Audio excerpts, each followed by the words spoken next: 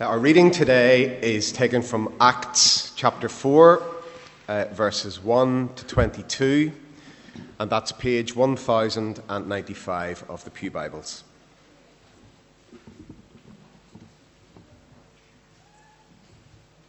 Acts chapter 4, verse 1.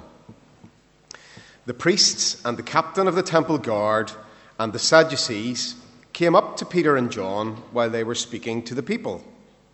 They were greatly disturbed because the apostles were teaching the people and proclaiming in Jesus the resurrection of the dead. They seized Peter and John, and because it was evening, they put them in jail until the next day. But many who heard the message believed, and the number of men grew to about 5,000. The next day, the rulers, elders, and teachers of the law met in Jerusalem. Annas, the high priest, was there, and so were Caiaphas, John, Alexander, and the other men of the high priest's family.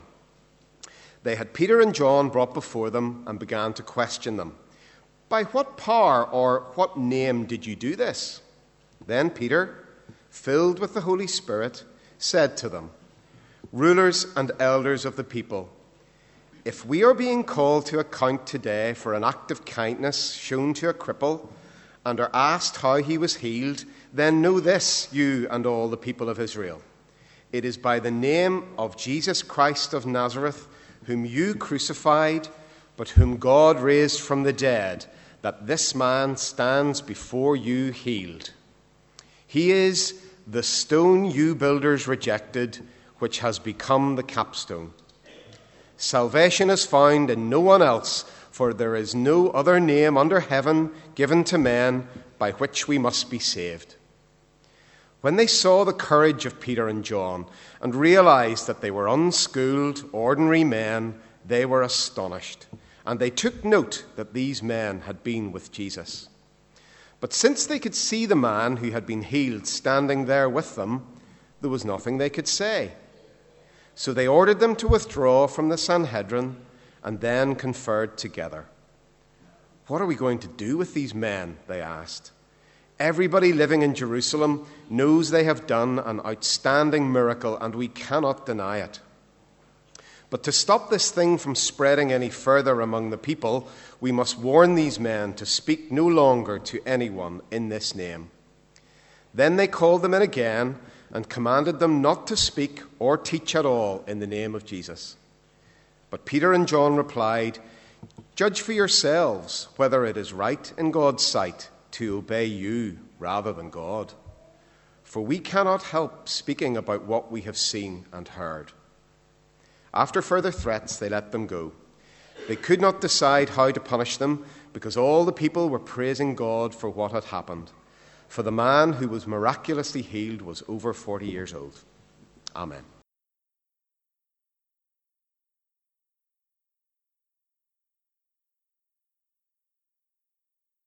I was away for a couple of days midweek, came back to the good news that the planners are recommending to the council that we be given permission to go ahead with the new build.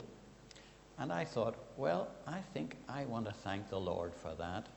And there's many a slip between cup and lip, so pray that the Lord will take us forward and that we get that permission on Tuesday night. So let's pray for that.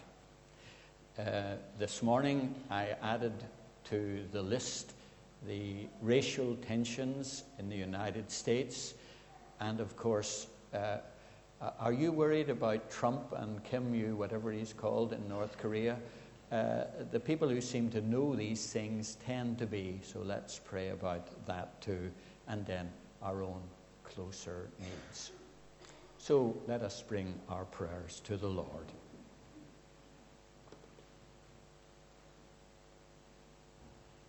Lord, we want to thank you that it looks as if we are going to get planning permission for our new build. And we want to say, thank you, Lord, and in your sovereign will, may it be so. Thank you for those who have been working so hard in preparing all the documents, in ticking all the boxes, in doing all that has been necessary over the years. And Lord, may it be that our desires, our prayers, and what we believe are your plans for our future ministry in this place and how to facilitate it will find a successful next step on Tuesday night. Thank you, Lord, that we have the resources now to cover maybe a half of the project, and give us generous spirits as we move on to the next stage. Lord, we look beyond our own congregational affairs and we look at the world. A world in so many places torn with racial and political tension, most recently on our news screens in Charlottesville. And Lord, we pray for every place where there is hatred and violence throughout the world, because people are different and need to learn to live together in peace and harmony and mutual respect. And Lord, like so many others, we're disturbed. We're disturbed with the battle of words between the presidents of the United States and North Korea. We're disturbed that the danger of armed conflict and nuclear conflict apparently has increased greatly. And we pray, Lord, for cool heads, for wise counsel, for a defusing of this situation. For Lord, we pray from the bottom of our hearts that such conflict will never visit the earth till you come. Lord, we thank you for our parallel project and pray for our partner church and fellow believers in Rwanda. They have invited some of us to go out in December for an official event and further meetings. Give us wisdom in how we decide to take this forward. And Lord, grant that as our relationship with our brothers and sisters there develops, with Dr. Benini and his people in Gilgal Church, Lord, that we will be enriched by them, and they may be enriched by us. Work in both our congregations, we pray, and draw us closer together for your glory. We pray for Damien and Sarah and family as they've moved down to Drogheda and as they prepare for the beginning of their ministry there. We pray for Frank and Claire and Ruth as they prepare to pick up the reins again at the end of this month. Lord, prepare those who lead us for the tasks, for the responsibilities, for the privileges which they must exercise on our behalf. And Lord, we bring our personal prayers, prayers of thanksgiving, prayers and requests for others in need. Lord, hear us in the silence as we bring our own concerns before you now.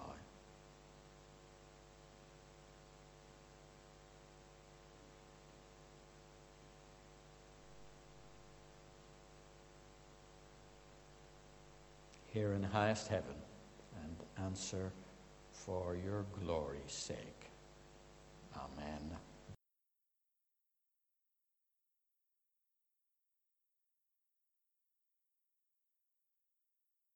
events have consequences. We're discovering this with Brexit. I didn't know there was going to be a divorce settlement, and it's going to cost us 36 million, plus or minus another dear knows how many. Did you know that? No. Nobody told us that. How's it going to turn out? Well, one crowd wring their hands and cry that we're all doomed, and the other crowd lift their hands up and shout, hallelujah, we're all going to be free. And who is right? I don't know, and my guess is neither do you. Although you probably have a strong view on one side or the other, but we're not going down there. Last week, we were looking at Acts 3, which begins with the miraculous healing of a man crippled from birth who sat begging at the beautiful gate in the temple.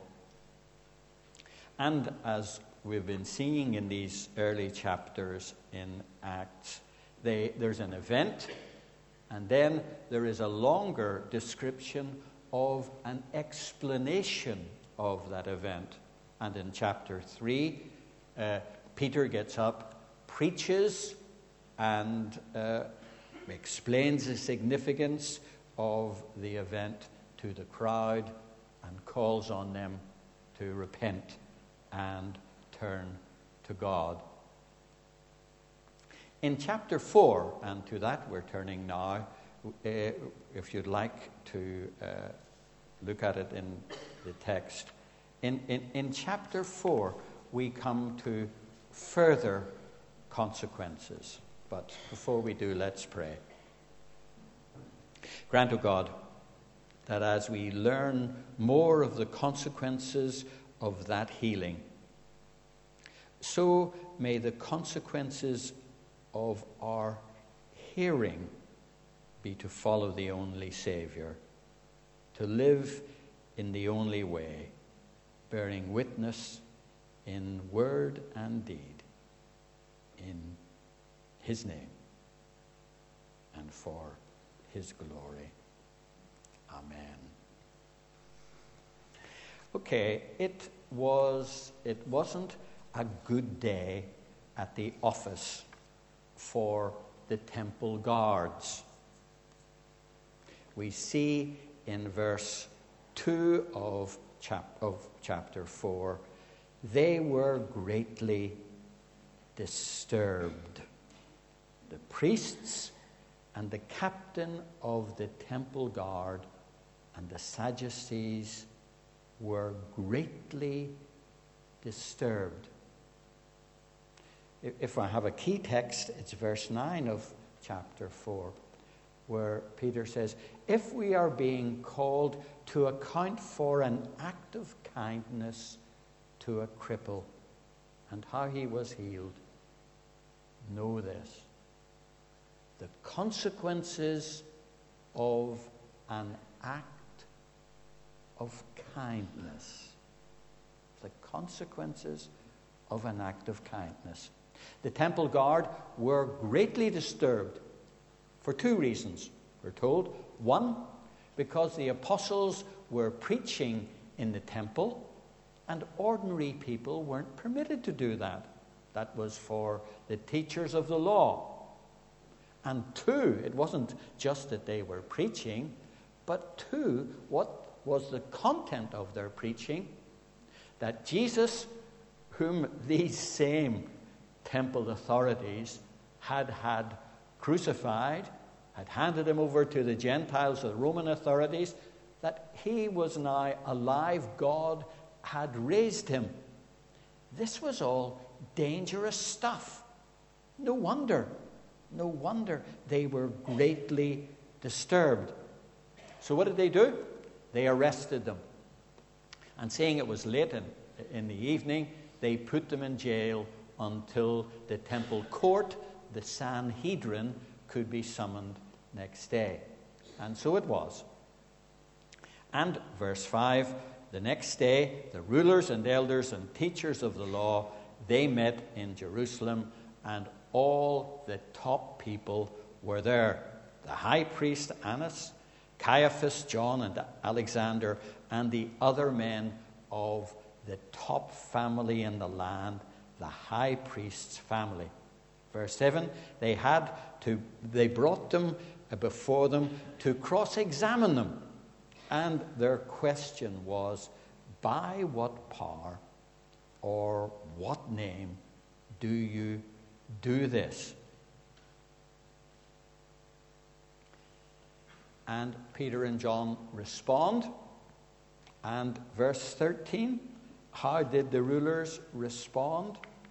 They were absolutely astonished that these men who hadn't a formal rabbinical education were not frightened, weren't cowed, were able to respond without fear.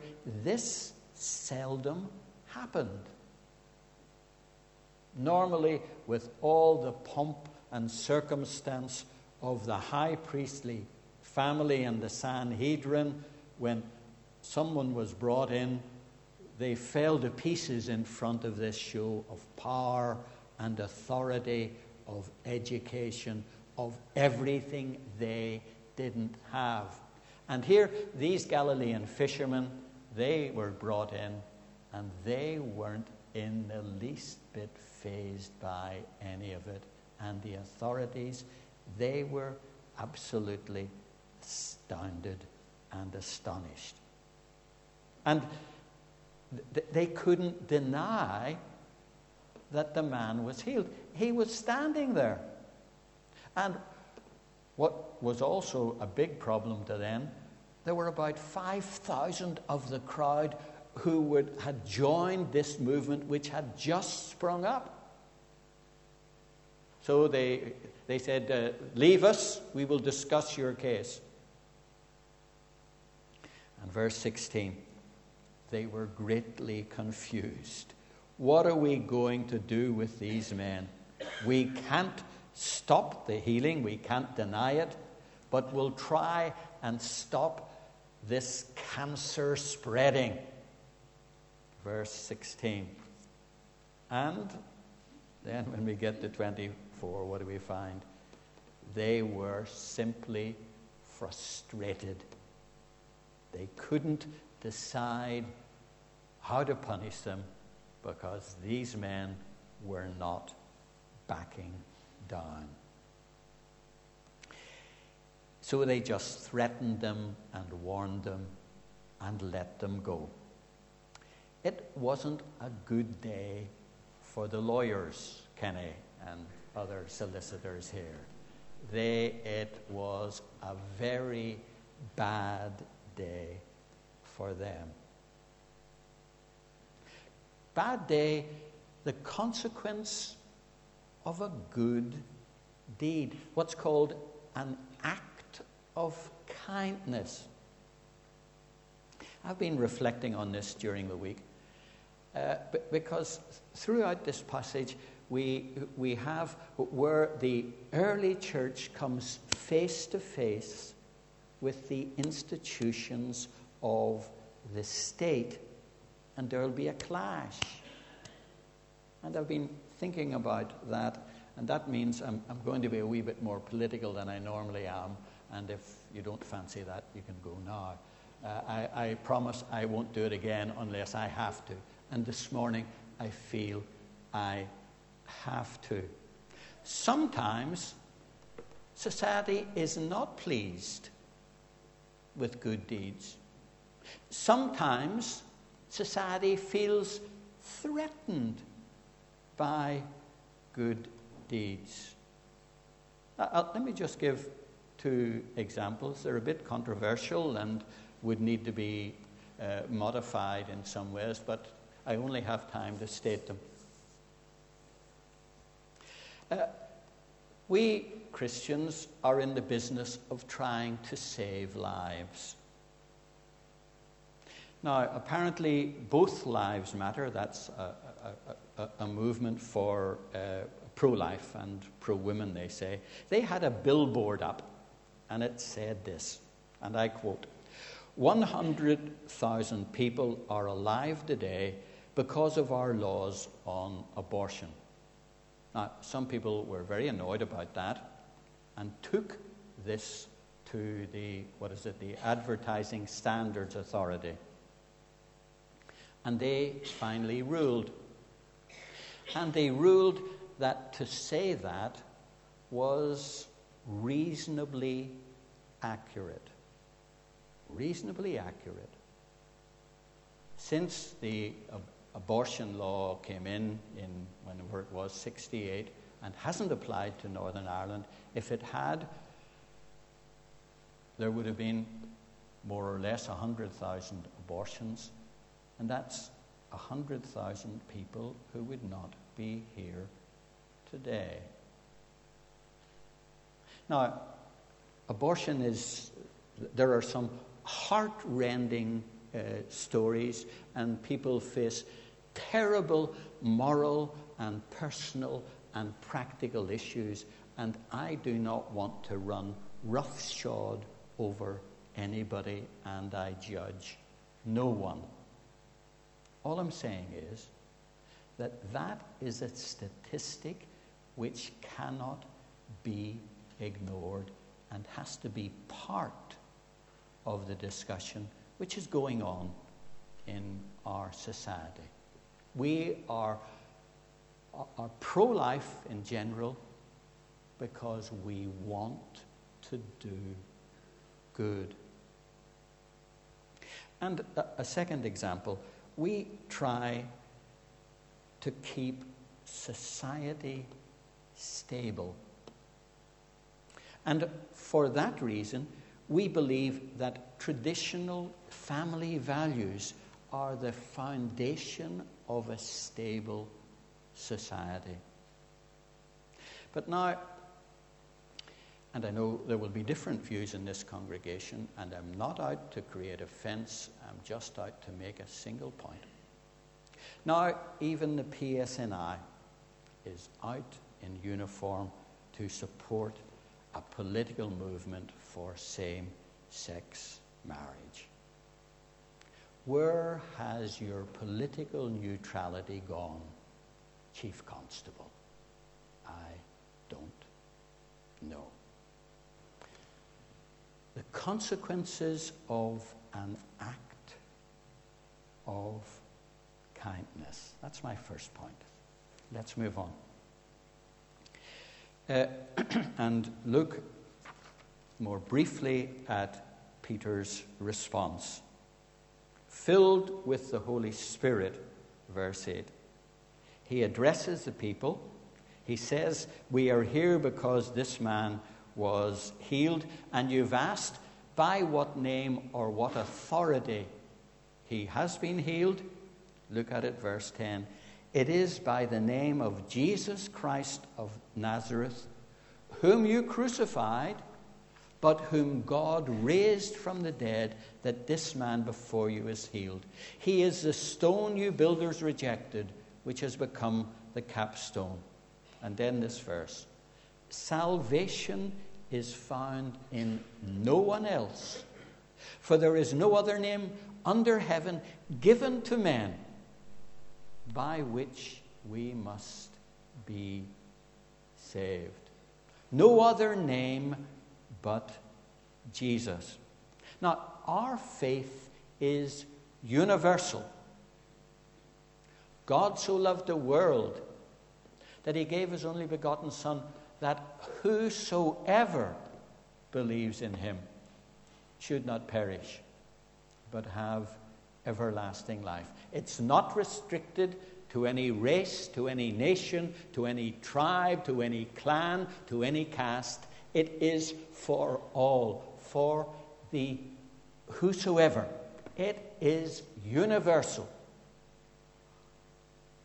And yet, it is very particular. There is no other name No other name under heaven, anywhere in this world or any other world if there is any, under heaven, given to men and women, the text says. It comes from outside us. It's nothing we can work up ourselves. It's a gift by which we must be saved. We must be saved. That's what the text says. That's what Peter, filled with the Holy Spirit, makes clear. Jesus alone? Yes. There's no other mediator between God and man. There's no other who was perfect to bear our sins on a cross. There was no one else that God raised from the dead. There is no one else who's seated at his right hand making intercession for us. There is no one else who's coming one day in glory when all things will reach their consummation. No one else. And that's a challenge to so many of us. So many of us want to paddle our own canoe. Oh, we know Jesus died for us, but we've never yielded to him. And we think, well, I'm better than an awful lot of other people. The Lord will let me in. I hope. And that's it. And the text says, no one else. We can't save ourselves. Our good deeds won't save us. Our Christian heritage won't save us. Occasionally people tell me their grandfather was an elder. Well, I'm sure that was great, but I'm not sure what it means in terms of eternity for them. For their grandfather, I'm sure it meant a lot. But for them, what? No other name. We can't be saved by doing good. We can't be saved because of our family. God has children, but he has no grandchildren. You may be a child of God, but you need to trust the Savior to be a child of God. No other way, no other ism. Not Protestantism, not Presbyterianism, not evangelicalism, not any otherism. Only Jesus. Without him, we do not have salvation. With him, whoever we are, whatever we have done, however bad, however good, doesn't matter. With him and by him, we must be saved. No other way but Jesus. And my last point. No other way to live but to follow Jesus. Let's return to the text. When they saw, 13, the courage of Peter and John, and realized they were unschooled, ordinary men, they were astonished. And they took note that these men had been with Jesus. I would have loved to have spent more time on that. I can't. But since they could see the man who had been healed, they, as I say, ordered them out. They talked about things. They couldn't think of what they were going to do, so they thought they would warn them. They were brought in. Verse 18, they called them in again and commanded them not to speak or teach at all in the name of Jesus. And then the key verse. But Peter and John replied, judge for yourselves whether it's right in God's sight to obey you rather than God, for we cannot help speaking about what we have seen or heard. It's not very clear. I read a very helpful paraphrase of this passage, which I'll read to you. Peter says, you're the judges here. Very well, give your legal judgment on this one. If we are standing here in God's presence, should we obey God or should we obey you? In God's presence, should we obey God or should we obey you? You decide for yourselves. We have made our decision. We cannot do anything else but tell of Jesus what we have seen and what we have heard. And it doesn't say so in the text, but it's implied there.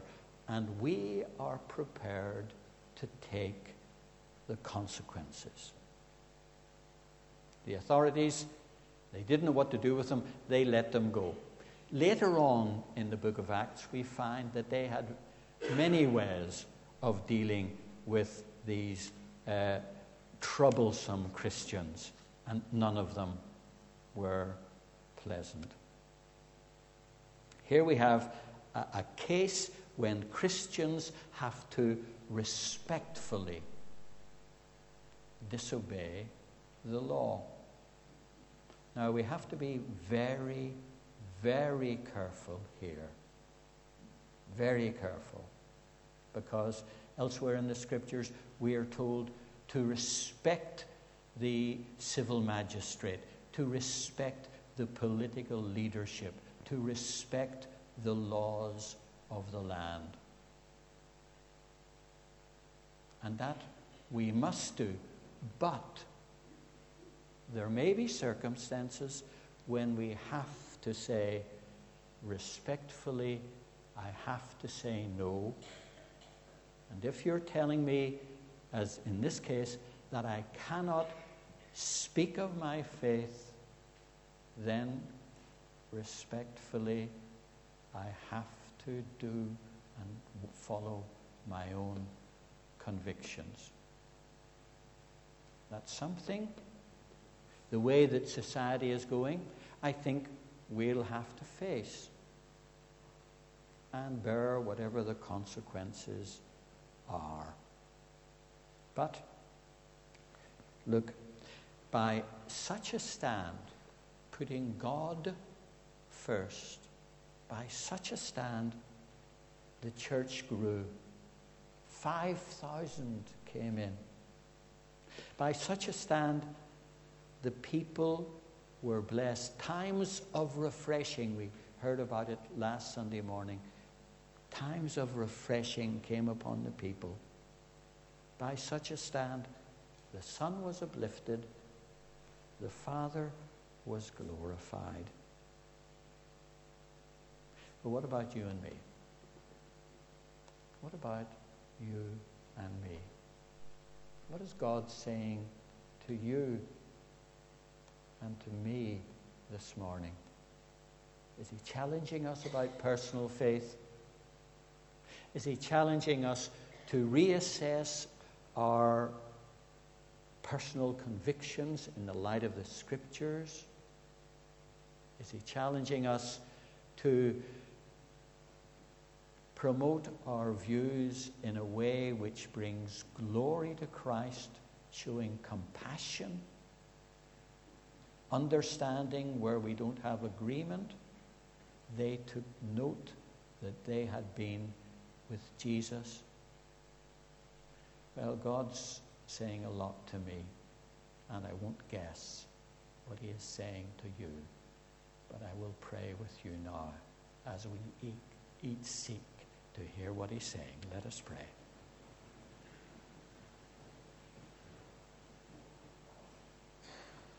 We remember, Lord, that Peter and John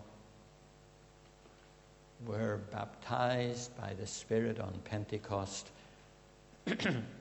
and were filled with the Spirit as they faced the civil authorities.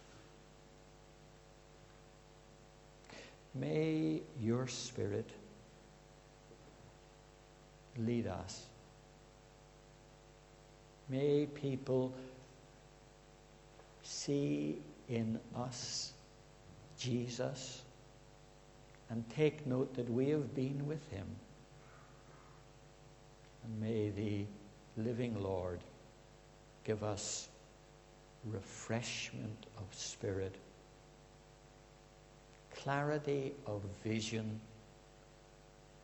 wisdom and understanding. Most of all, compassion and love as we seek to bear witness in this secular society. We pray in his precious name. Amen.